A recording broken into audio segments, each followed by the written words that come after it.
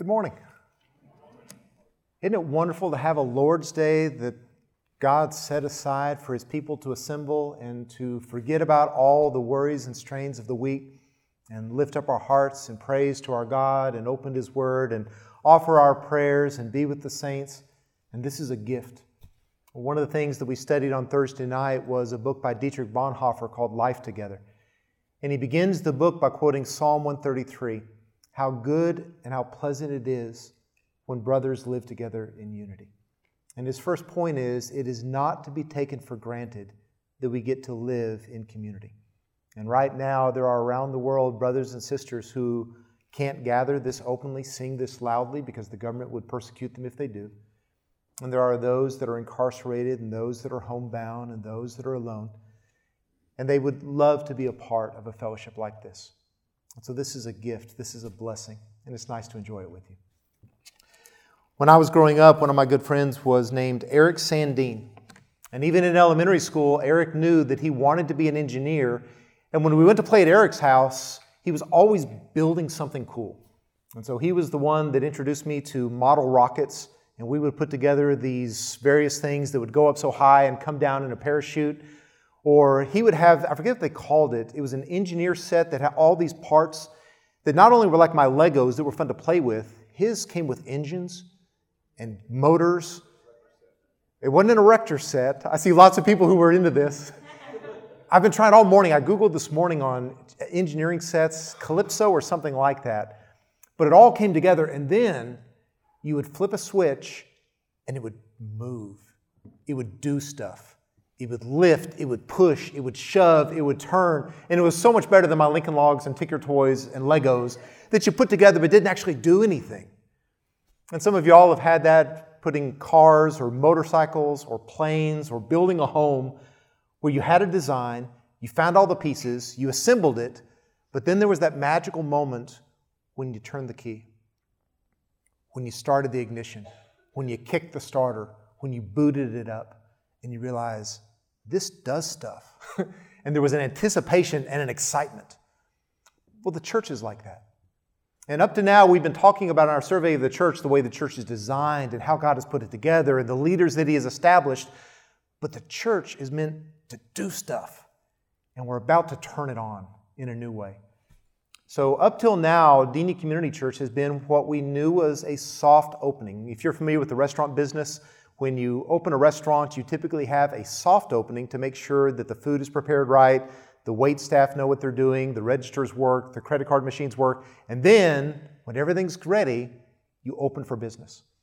And from the very beginning, we kind of termed from our first service in December up through the end of August as our soft opening, when we'd really become a community, when we would establish a worship service, when we would find our rhythm of what it is to meet on Sundays and then midweek, when we would find the families that would be the core and we would build relationships with one another. And now, the new fall semester's here, and we're ready to pronounce ourselves open for business with a logo and a website and getting involved in the community in new ways. And so what we want to do this morning is three things. We want to look at a classic passage of Scripture to see how the inward working, the inreach of the church relates to the outward working purpose of the church of making disciples of all the nations. And then we want to let our various ministry heads share with you what's going to be going on this fall at Denia Community Church and ways for you to get involved. And then we invite you to come to our house for the brunch where you can ask these people, or any of us, what's going on, give me some more details so that you can begin seeing how God would have you participate. Because every Christian has spiritual gifts so that they can fulfill their place and part in the body of Christ. And that's where the good stuff happens. That's where the fun happens. Not when you're in the spectator seats, but when you hit the field and you get engaged and get involved. So let's open in a word of prayer, and then we will open the Sermon on the Mount, and then we will talk about what God has for us this fall. Dear Heavenly Father, we do thank you again for the church. We thank you that we don't live our lives in isolation, but every man and woman that you allow to enter into a personal relationship with Jesus Christ, you identify with the body of Christ, and you place them in your household. You adopt them as your children that we might live our lives together. And then, Lord, you don't just simply have us go about our business, having quiet times, but you give us gifts to be involved in ministry. You've entrusted the gospel to us. You've given the commission to the church so that we can go out and share with others the testimony of what you have done in our life and invite them to let you do the same in their life as well. So, Lord, would you please now be with us as we hear our Lord's words of what we are to be as individual citizens of the kingdom, as well as your intent for us as you place your sons and daughters in the midst of a world that you love and want to see join your family as well. And we'll ask this in Jesus' name. Amen. Well, if you would, please open your Bibles to the Gospel of Matthew, where we will be looking at chapter 5, verses 1 through 16. Matthew's Hebrew name was Levi. He was a tax collector whom Jesus came and said, "Come, follow me," and he did. And he immediately threw a dinner for his friends, and the gospel was shared, much to the chagrin of the Pharisees. And then he became a disciple, an apostle, and indeed one of the gospel writers. And up to now in Matthew, we've seen the genealogy of the Messiah, the birth of the Messiah. We saw the Magi come to bring their gifts. He fled to Egypt and then was brought back. He's been baptized, he's been tempted, and then he began his public ministry. And this is the first of 5 major discourses in Matthew, large sections of our Lord's teaching. And the most famous sermon in history, the Sermon on the Mount. In verse 1 it says that when Jesus saw the crowds, he went up on the mountain. And after he sat down, his disciples came to him. Throughout the Gospels, we see 2 broad groups of people in Jesus' wake. There's the crowds that are just exploring, who is this man that says such words with such authority? Who would live such a godly life? Could he be the Messiah? Here's the one who does miraculous deeds and miraculous acts of compassion and love. And they're drawn to him. But then there are those who have been there long enough to say, I do believe that this is the Messiah, could be the Messiah, and I'm going to become a follower of his. I'm going to be his disciple. And Jesus intentionally invests himself, not with the crowds, but with the disciples. Because by investing himself in the few, he is raising up a group who can reach the many after he ascends. Because this is the model of the way that Jesus intends to reach the world. Not by just simply large public assemblies and mass evangelism events, but as we spend time one-on-one with people, help them mature in the Lord, find and develop their gifts, grow in the faith.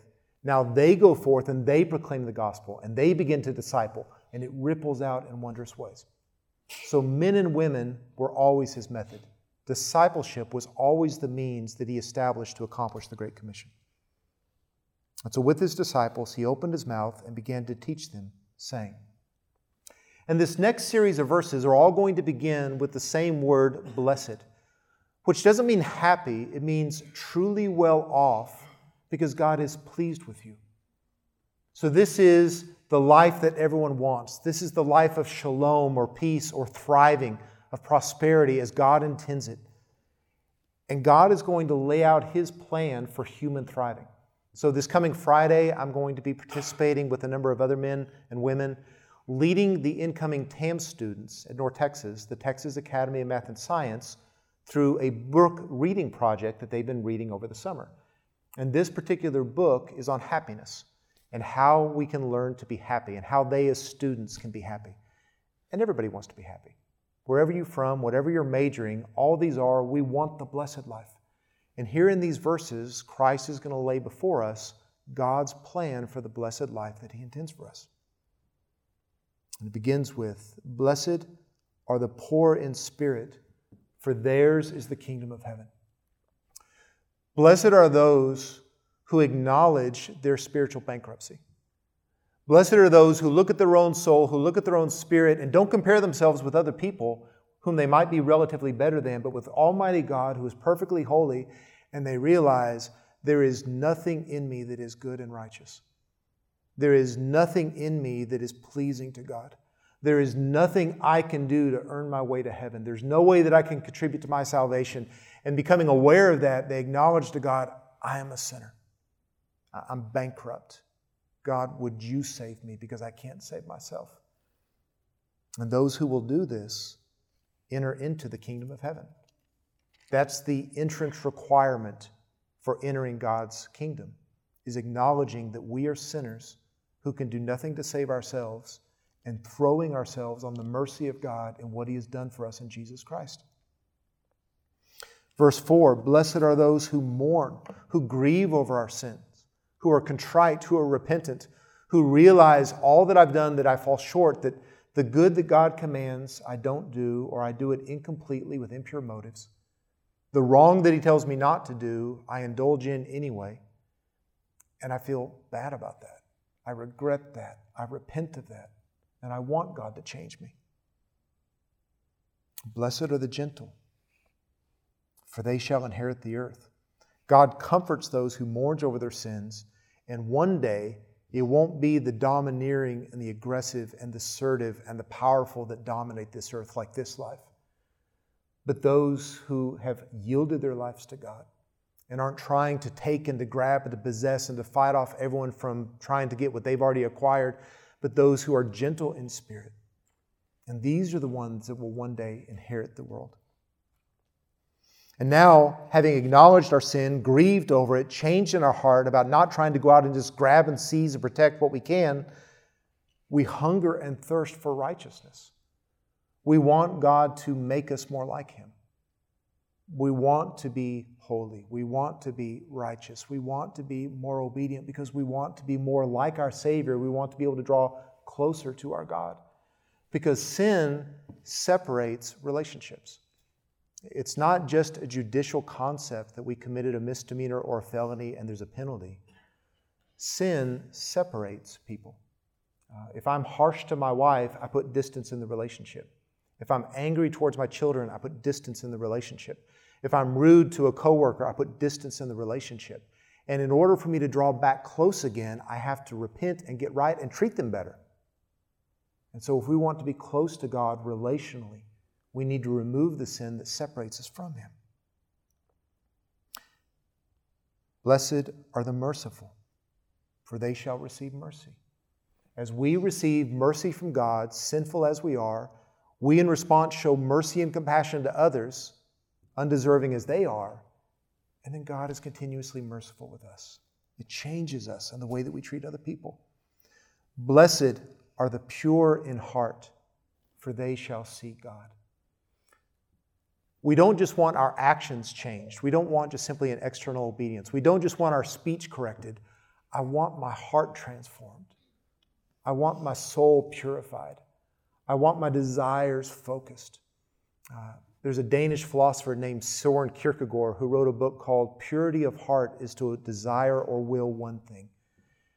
And for those who realize who God is and what He's done for us in Jesus Christ and the life that is possible for us in Him, that now becomes our consuming desire. And we want to love Him with all of our heart, mind, soul, and strength, and to live for Him and not for ourselves, and to remove anything in us that is impure, that is displeasing, anything that makes Him unable to use us as fully as He desires. We want heart transformation, not just an external righteousness that impresses people. And then blessed are the peacemakers, for they shall be called sons of God. God is a peacemaker. He's a reconciler. He sent His Son to die so that we might be reconciled with Him and with one another.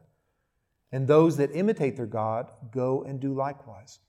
At one level, this means restoring peace to souls as we share the gospel of Jesus Christ.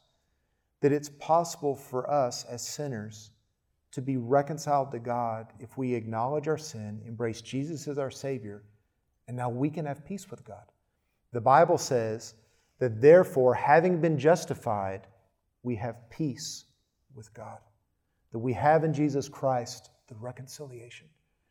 And now we try to let that internal peace with God ripple out into peaceful relationships in our marriages, and with our children, and with our families, and with our neighbors and our coworkers. And if we see that those are in conflict, that we try to reconcile them if we can. When the kids were younger, I was dropping them off at the house, and then I was on my way to try to reconcile two individuals that were in conflict. And my son Michael in the back seat said, "Daddy, you're going to be a peacemaker." I said, "Yes, I am. That's exactly what I'm trying to do." And by God's grace, we try to bring peace to the relationships around us. But the word for peace means shalom, which is when everything is functioning as God intends it. That all is right in the world, that there's thriving and human prospering because people are obeying God, and we want to see God's blessing and God's will established everywhere. And so we become peacemakers. And you would think that those who acknowledged their sin and grieved over their wrongdoing, and those who became gentle rather than aggressive, and those who hungered and thirsted, who desired passionately to be more righteous and better people, and those who were compassionate, and those who were pure, and those who wanted to make peace, you would think that the world would esteem and enjoy people like that, but they don't. Because it says in verse 10, "Blessed are those who have been persecuted for the sake of righteousness, for theirs is the kingdom of heaven." The reality is, if you are earnestly desiring to live as Christ tells us, and you never wag your finger or scold at another person, your life can be a reproach to those who are living differently. If everyone else is indulging in something and you turn down that item, that now offends them because you've indicated that that behavior is inappropriate. So if we never are self-righteous, if we're never pharisaical, if we're never scolding and harsh, if all we're doing is trying to live a godly life as pleases God, that's still going to be disliked by those who view it as a reproach on them and who don't want to hear God's truth and don't want to live God's way. And so there's going to be persecution. It's to be anticipated. It's to be expected. And Jesus says it's blessed because that's the way they've always treated the prophets and the people of God. And now in verse 11, the pronoun shifts in a strategic way. Up to now, it's been hypothetical. We're talking about who are the blessed people. What is the blessed life? But notice in verse 11, "Blessed are you." Now he turns on them. "Blessed are you, my disciples, when people insult you, because they will. When they persecute you, because they will. And falsely say all kinds of evil against you, not because you've done them wrong, but because of me. Blessed are you, my disciples, when this happens. Rejoice and be glad, for your reward in heaven is great, for in the same way they persecuted the prophets who were before you." The righteous of God have always been persecuted. There was Cain, there was Abel. Abel offered a righteous sacrifice, and what did Cain do? He murdered him for it. What did Abel ever do to Cain? Nothing. But Abel was righteous and Cain was not, and that angered Cain, and he persecuted him. Noah was mocked. Abram was marginalized. The people of God have always been mistreated. It's nothing new. It's nothing novel. It shouldn't surprise us. And Jesus says it's going to happen to y'all too. But here's the interesting thing, is that Jesus, who loves the disciples so much that he would live his life among them, so much so that he would wash their feet, so much so that he would die on the cross for them, he doesn't simply sequester them away. He doesn't preserve and protect them from all harm in this life. He doesn't simply say, "We're going to send you to a beautiful community where you get to eat Chick-fil-A all the time, and where there's a shepherd guide so you never have to do business with a non-Christian, and where everybody homeschools, and where no cussing is permitted, and we're just going to create this perfect little bubble up in the hills of the Appalachians somewhere, and you're going to live safe and sequestered until I come from you, and then you'll get to be with me forever." He doesn't do that because he doesn't just love his disciples. He loves the world that he wants to become his disciples. He doesn't just love his children. He loves the other people that he wants to become his children. And the way he's going to reach them is by leaving his disciples in the world, exposing them to the mistreatment of others, so that as they continue to pour out love, that when evil is done to them, they return good in return, that people say, "Wow, I'd like to be like that. I would like for my marriage to be like that. I would like for my children to be like that. Or I would like to have a community like this." And they'll come to Christ. And that's the point of the next few verses. Jesus says, "You are the salt of the earth." not become the salt of the earth. It's not a command. Is if you are a disciple, your identity is you are a salt. Salt was used in two ways in the ancient world: as a preservative to stay decay, and also as an additive for flavor and to make food more palatable. If you are in Christ, then you are helping stay the decay, delay the corruption of a fallen world that rejects God. Because at least in our homes, in our marriages, in our families, in our schools, in our neighborhoods, we're trying to do things God's way. And to the extent that we can, to the extent that we can help others do the same, we're slowing down the corruption of the world. And we help make life more palatable, more flavorful, for people to find joy, for people to experience God's purpose for their life, for them to see what life is intended to be, that it's more than just simply self-indulgence and the acquisition of material things. The true happiness isn't true selfishness, where you indulge every appetite and acquire everything you covet. That's not the goal in life. That's not the path to happiness. And we are intended to be salt.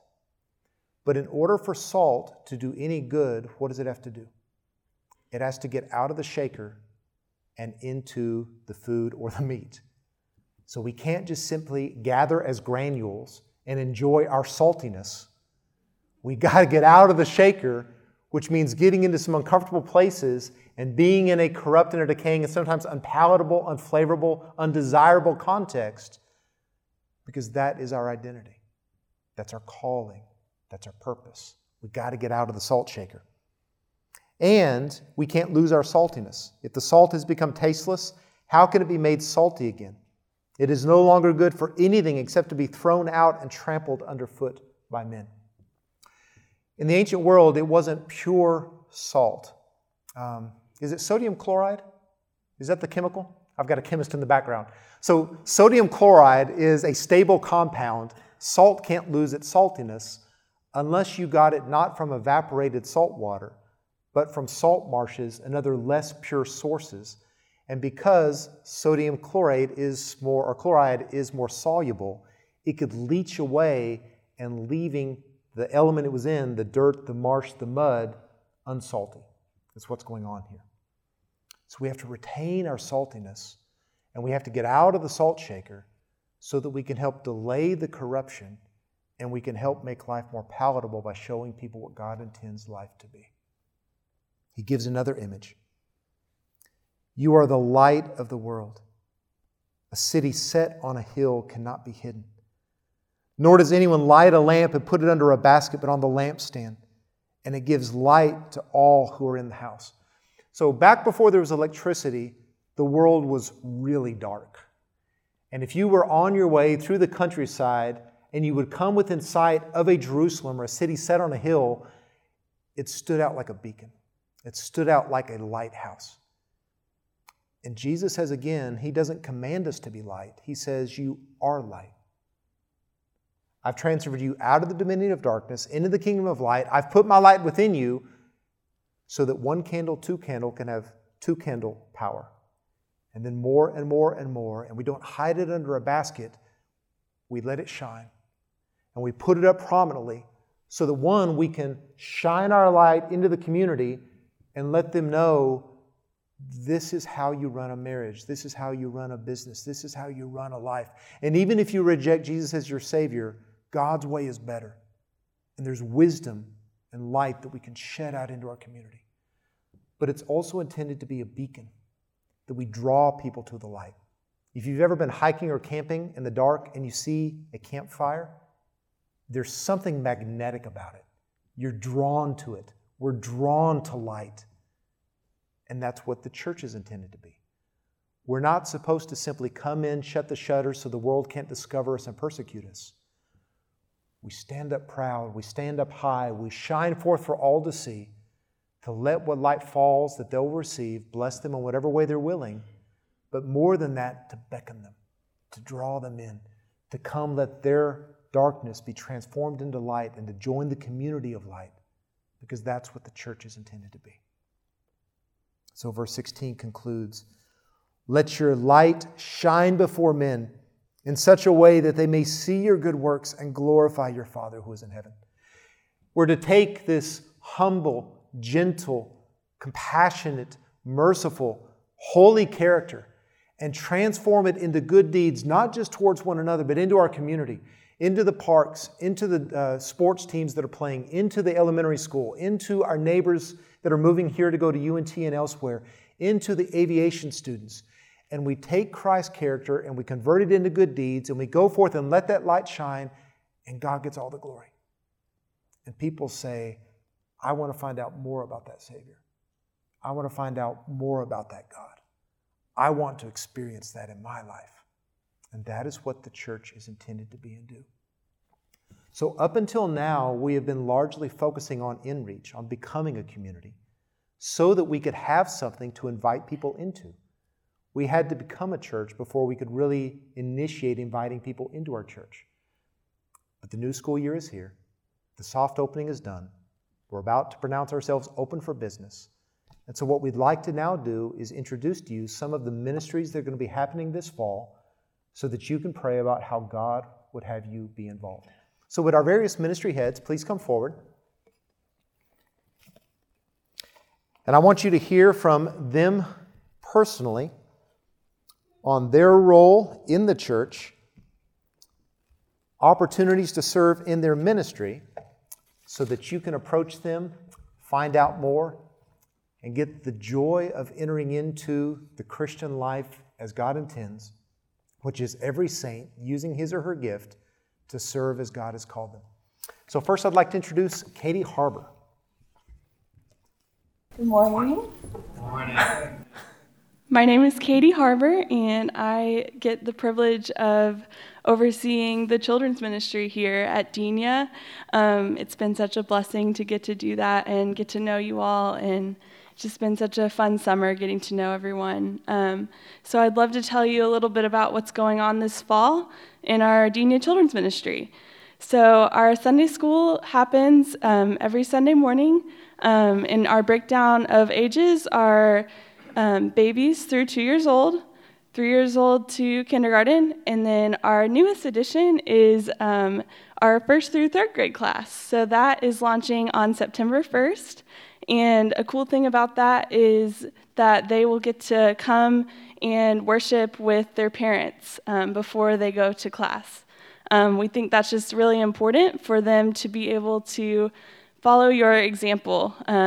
Parents are the primary example for their kids, and we just want to keep that a priority and keep it a family church. So that if you have a kid in that age group, I will be communicating with you directly, and if you have any questions with that, I will get you an email, and I'll be available to talk after this as well.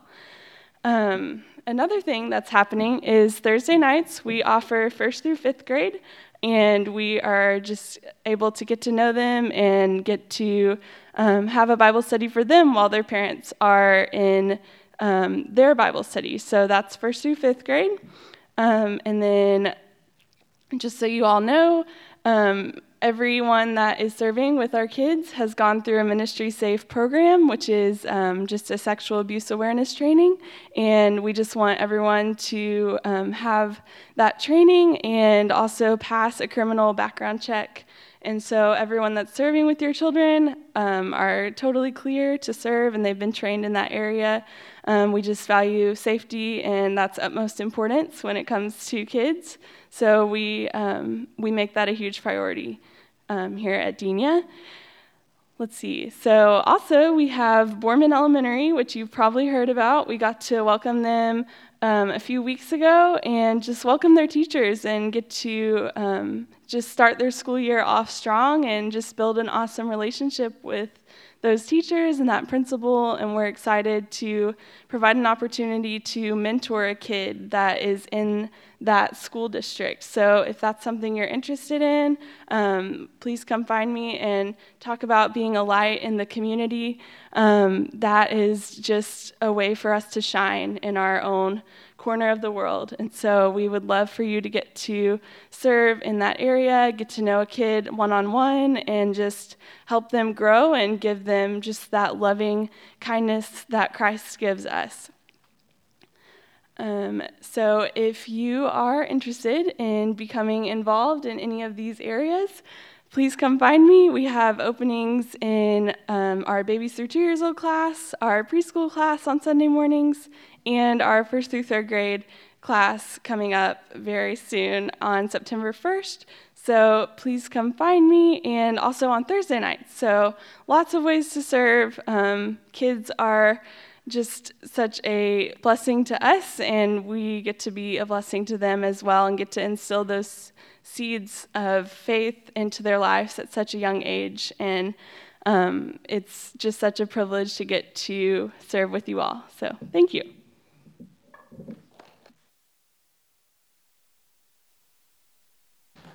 Hi, everyone. I'm Ian Harbor, Katie's husband, and I'm going to be kind of the point person for the media team here. And so before I talk about it, I kind of just want to say thank you to the team that's been holding down the fort so far. Jeremy Peacock, Sam Soolies, Jeff Ty, Cynthia Birch taking photos for us today. So we have a great team. And so talking about media, there's a lot of stuff that's coming up, and the first one, I know there's probably been people wondering about it, is we are very close to launching a website. You know, a website is kind of our front door to the community.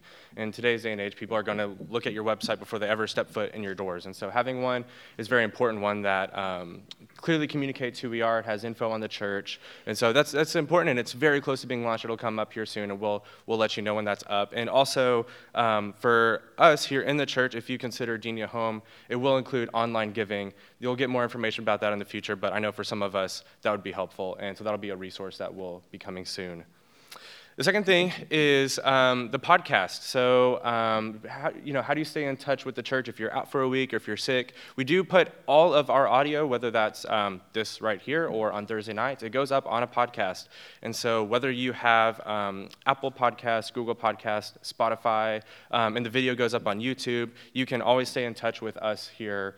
You just search Denia Community Church on any of those apps, hit subscribe, and it will come to you and you can listen in on all that audio. And I think that's really important. You know, part of John's testimony is that someone gave him a tape with a sermon on it in his dorm room, and that was part of what God used to lead you to Christ.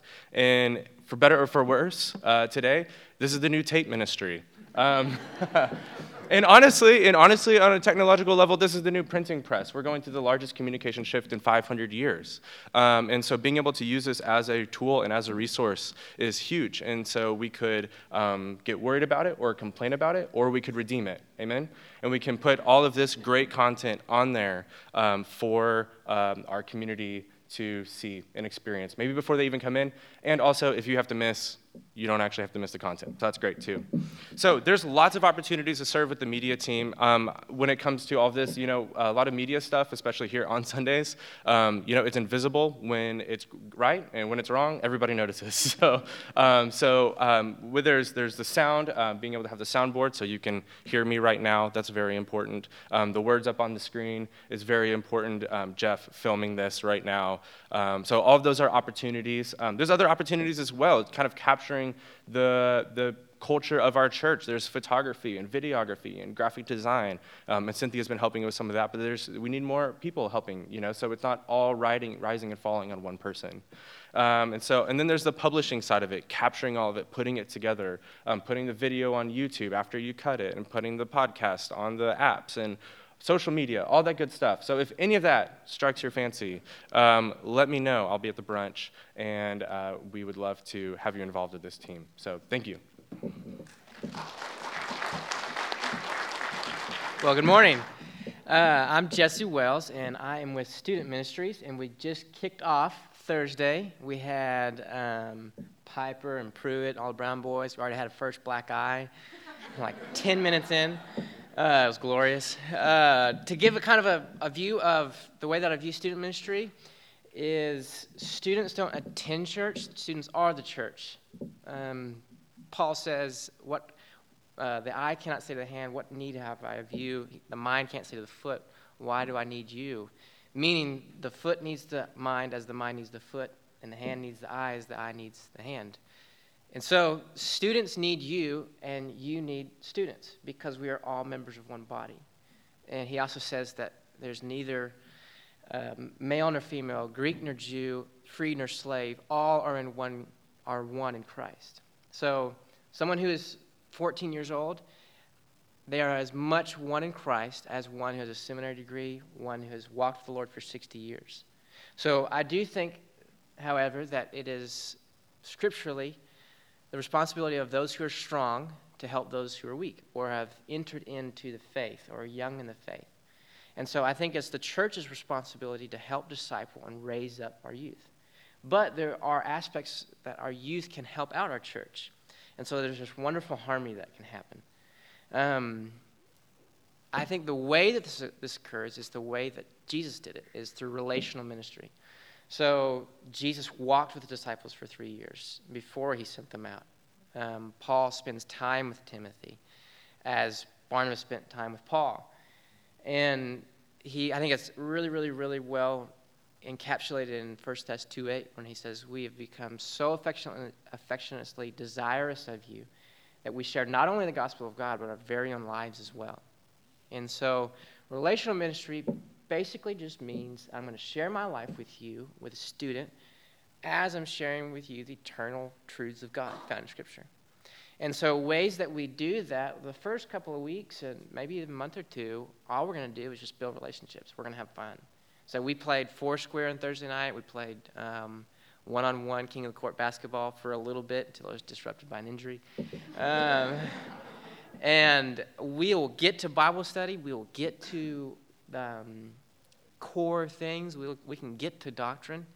But we're going to build relationships. We're going to go to football games. If you're interested, so the volunteer side, if you're interested in just connecting kids and having fun, hanging out, you want to come and play games on Thursday night with us, come talk to me. We'll have fun. If you want to go to tailgate at a football game, man, I would love that. I would love someone who knows how to grill well and doesn't, I don't like eating charcoal. So how does, and I'm a charcoal maker. So how do we get something that's fine? If you want to come and play basketball, part of our weekly outlook is going to just be going to Dina, and we're going to just lace up and play some ball and see who's there. If you're interested in being a leader and what it looks like to maybe actually partake in a relational discipleship of someone, come talk to me. We have about 6 to 10 students right now, but more are coming. And so I don't want to be the solo guy of 12 people because I cannot mentor and grow 12 people. Jesus had 12, and really even within 12, he had 3. And so Paul had 1 to 2. He has Timothy and Titus. And so if I am the only guy at student ministries, then I have capped myself at 12 people, and I've capped myself at a qualitative level, right? Maybe it might be good, but it'll never be great. Y'all are what makes it great. And so if you want to come partake of that, I would love to talk. And for background stuff, it's the same as what Katie was saying. I'll just send you to her. She does an incredible job with that. And we can talk more about the ins and outs of that. Sarah Ripple's already helping out, and that was a huge help. So I think that's student ministries in a nutshell, and I'm happy to be here. So thank you.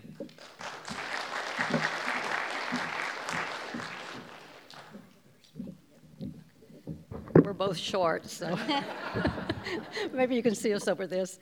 I'm Connie Combe, and I've been kind of working with the visitors, and I just want to say, and the greeters are so important.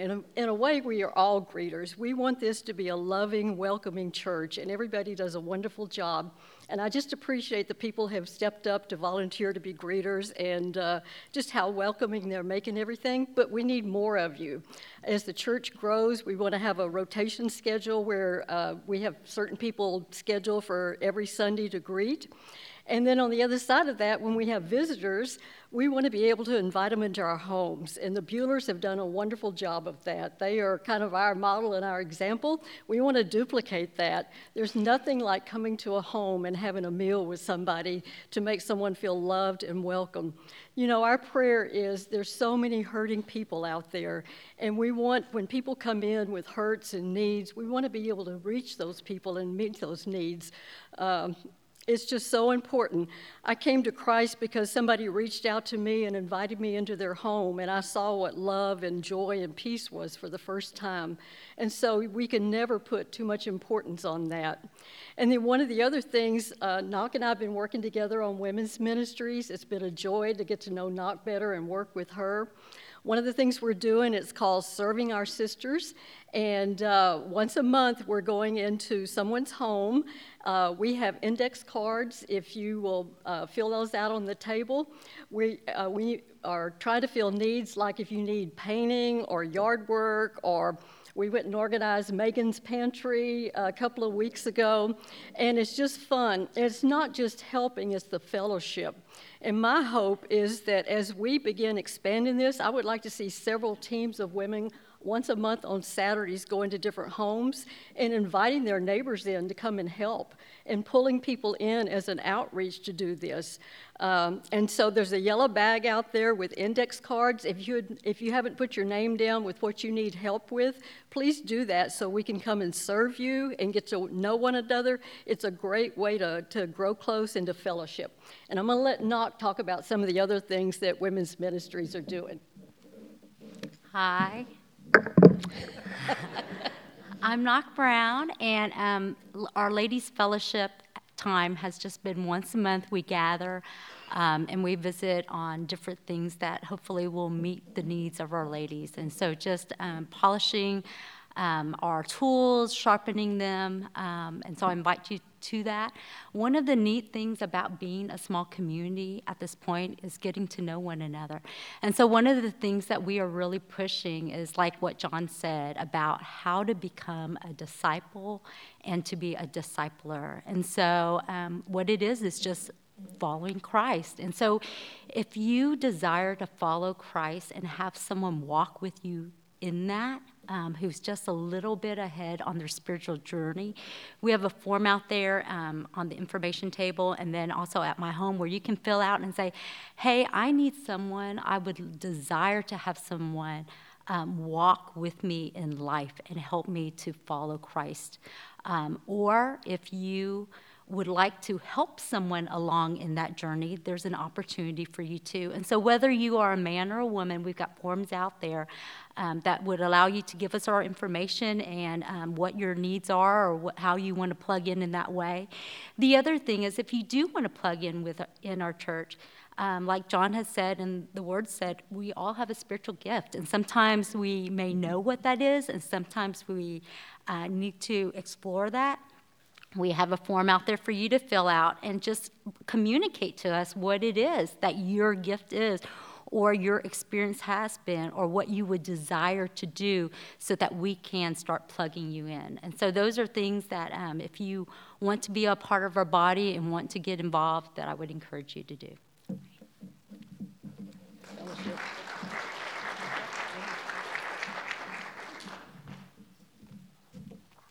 Good morning. I'm a little taller, not much. Good morning. Anyway, good morning. I'm Fred Cummings. Most of you have seen me. Here I am. We're going to start a men's ministry, and the importance of that, I will give you my personal story, that if there were not strong men in my life, I would not be here. I wouldn't be here. And it is important that I speak louder.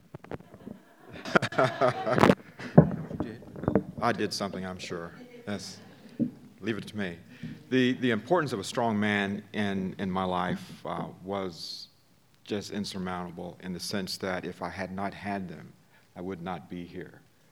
My father, my grandfathers, school teachers, coaches, men who could look at me and say, Fred, that's not right. Fred, you need to think about that?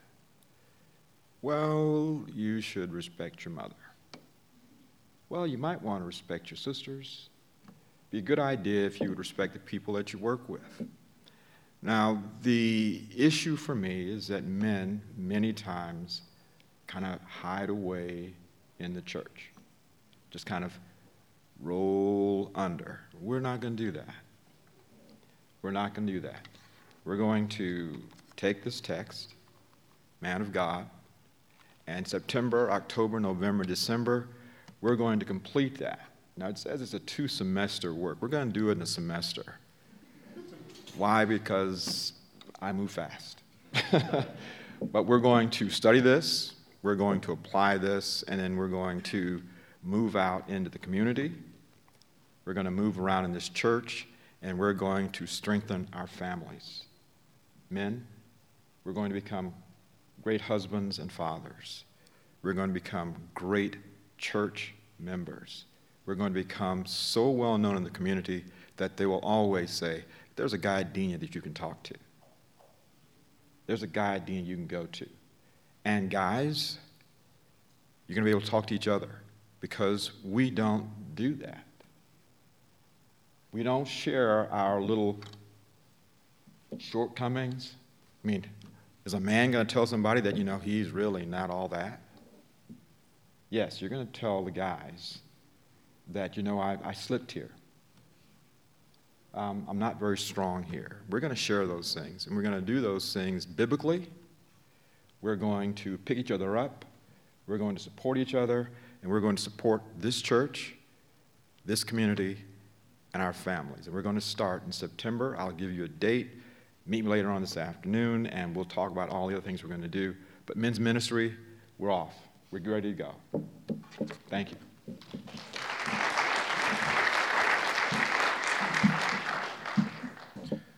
Good morning. Scott, also known as the car guy, lawn guy, yard guy, truck guy, if you haven't heard of me yet.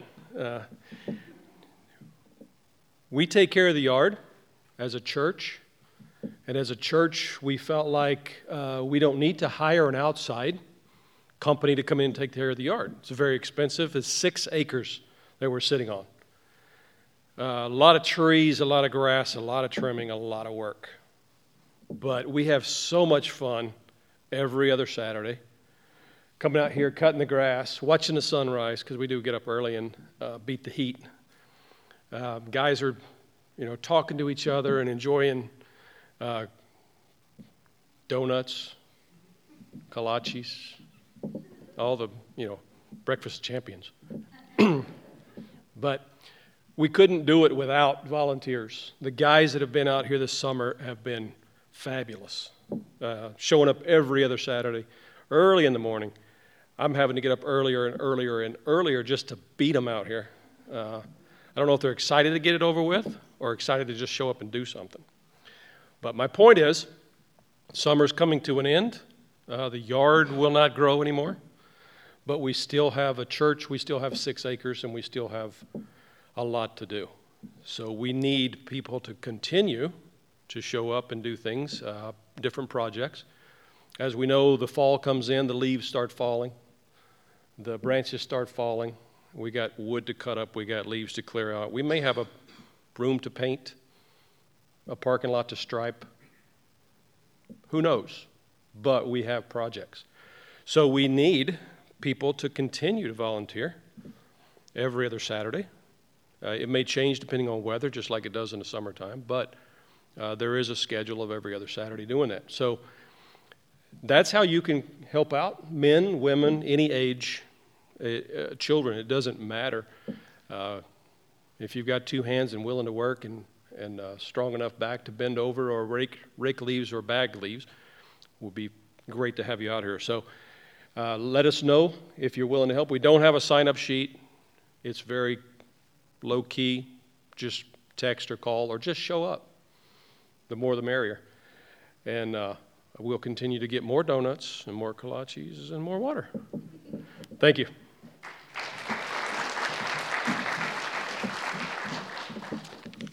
Okay. My name is Jan Sims, and I live on Willowwood.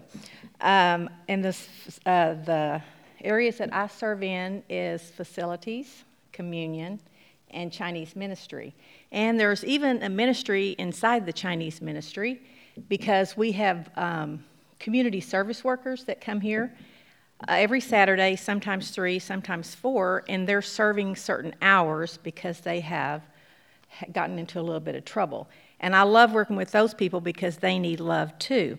Some of the things that facilities do, my husband David and I are here every Sunday morning, about an hour before everybody else, making coffee, turning down the AC because it's 85 when we get here. And on Thursday, we get here at 4 to 4:30. I have some people that help already. Martha's one of them. And we get ready for the dinner because we love serving you and having fellowship with each and every one of you. And then on Saturday, to serve the Chinese, we get here about 3 and start preparing dinner, ministering to the community service and encouraging them and to be examples for them. So as you can see, there's a lot of opportunities to serve. And if you have a gift for cooking or just loving on people, come see me.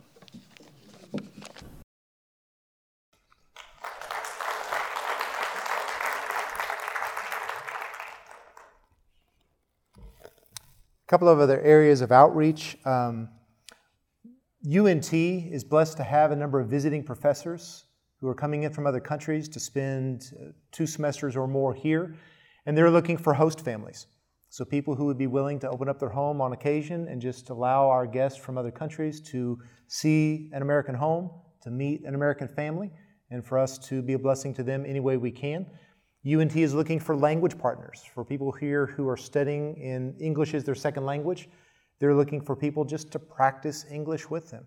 And oftentimes we get to pick the topics so we can introduce them to the Bible as an important American book, and the gospel is something that's important to us, but that's another way to serve our community.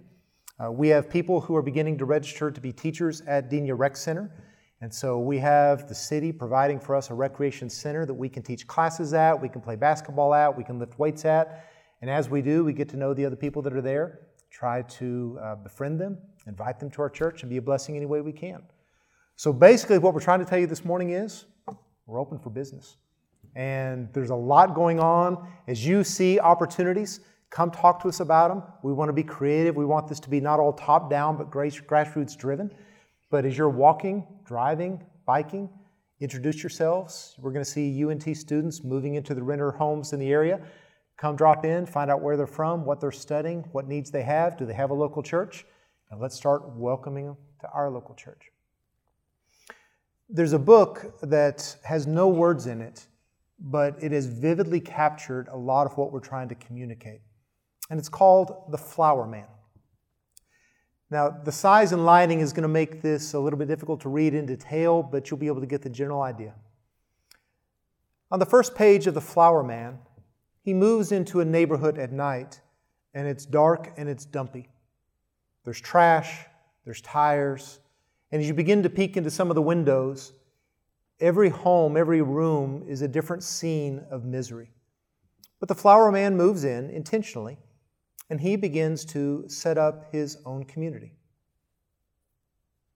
He moves into a home, settles into the neighborhood, and as the day dawns, they find that there is a new neighbor living in the neighborhood. And he's painting his house, and he's caring for his lawn, and he's beginning to brighten an otherwise dark spot. And if you can see, the pointer's gone, there's a little girl leaning in, curious about who the new neighbor is. Who is this man, and what is he doing? As we go to the next scene, he gives her a flower. And she takes it, and the color begins to follow her. There was something different about this person. A curious person leaned in. He blessed them in a small way, and as she goes on, she begins to encounter an old homeless man who's injured. And she hugs him. And other people begin to look. He blesses another person who's drawn. Other people begin to just, who is this person? What's going on at this home? And the color begins to spread. In the next scene, the man who received a hug is now clothed differently, groomed more carefully. And more people are beginning to come to peer in the window, to gather around the man, to receive the flowers, to be encouraged by the example. And as you can begin to see, they're beginning to paint their homes. They're beginning to dress differently, act differently. And now some of these scenes of parents screaming at children, husbands and wives arguing, the demeanor, the temperament in the homes is shifting and changing. It goes on. Can you go back one more, Jeremy? The whole neighborhood is different, is brighter, is better, is colored. And then this flower man, as the evening goes, and again, each scene, the man who's been sitting in his bathtub for all these times is now singing from the rooftops, happy with flowers himself. The homes are painted, meals are being served on tables. The TV dinners have yielded their way to actual cooked meals. People are sitting on the stoops, talking to one another. People are beginning to befriend one another. Dads are carrying kids on their back. Injured people are being assisted by the teens in town. And the flower man, what does he do? Jeremy, if you'll move us. He picks up his things. He moves into another neighborhood. And he starts the whole process over again. God has placed us in the Denia neighborhood to be flower people. Not in a 60 sense, but in a gospel sense of to be salt and light to this community, so that in our lives, in our marriages, in our parenting, in our relationships, in our home, in this church, there's a brightness that's tangible. There's a joy that's evident. There's a peace that's envious. And we begin to draw onlookers, the people who just come and gather. What's going on? What are all those cars doing there? Saturday mornings, Thursday nights, Sunday mornings. Now those t-shirts that I'm seeing, walking Friday mornings. Who are these people that have changed the atmosphere at Denia Rec Center? Why is there less profanity on the basketball court? Why? Every area that we touch, we just want to be bright for Christ. So that people get curious. Then they get drawn. Then they get touched. And we share and they go and do likewise. And person by person, family by family, home by home, street by street, we bless this community for Christ. And then we take some of our families and we send them to Ponder as the new housing developments are going in there. Or now into the new Cole Ranch and the different properties coming south of us. And we don't try to bring them all here to a size church where people don't recognize and know each other, but to create communities, embedded in communities, to impact those communities for Christ. To let our light shine before men in such a way that they see our good works and glorify our Father who is in heaven. What a privilege. What an opportunity God has given us. How blessed are we to be part of this at this season. Would you pray with me? Father, again, we thank you for all you've done in such a short time. And the families that you've drawn, the love that you've embedded, the friendships, and that's not even a deep enough word to express some of the relationships and the bonds that are forming. And it's all by your grace and all for your glory.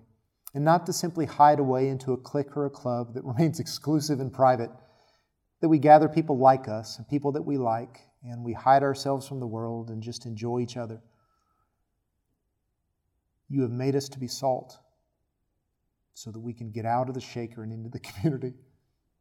You have made us light that we can be a beacon and a beam. So thank you for all that you've done.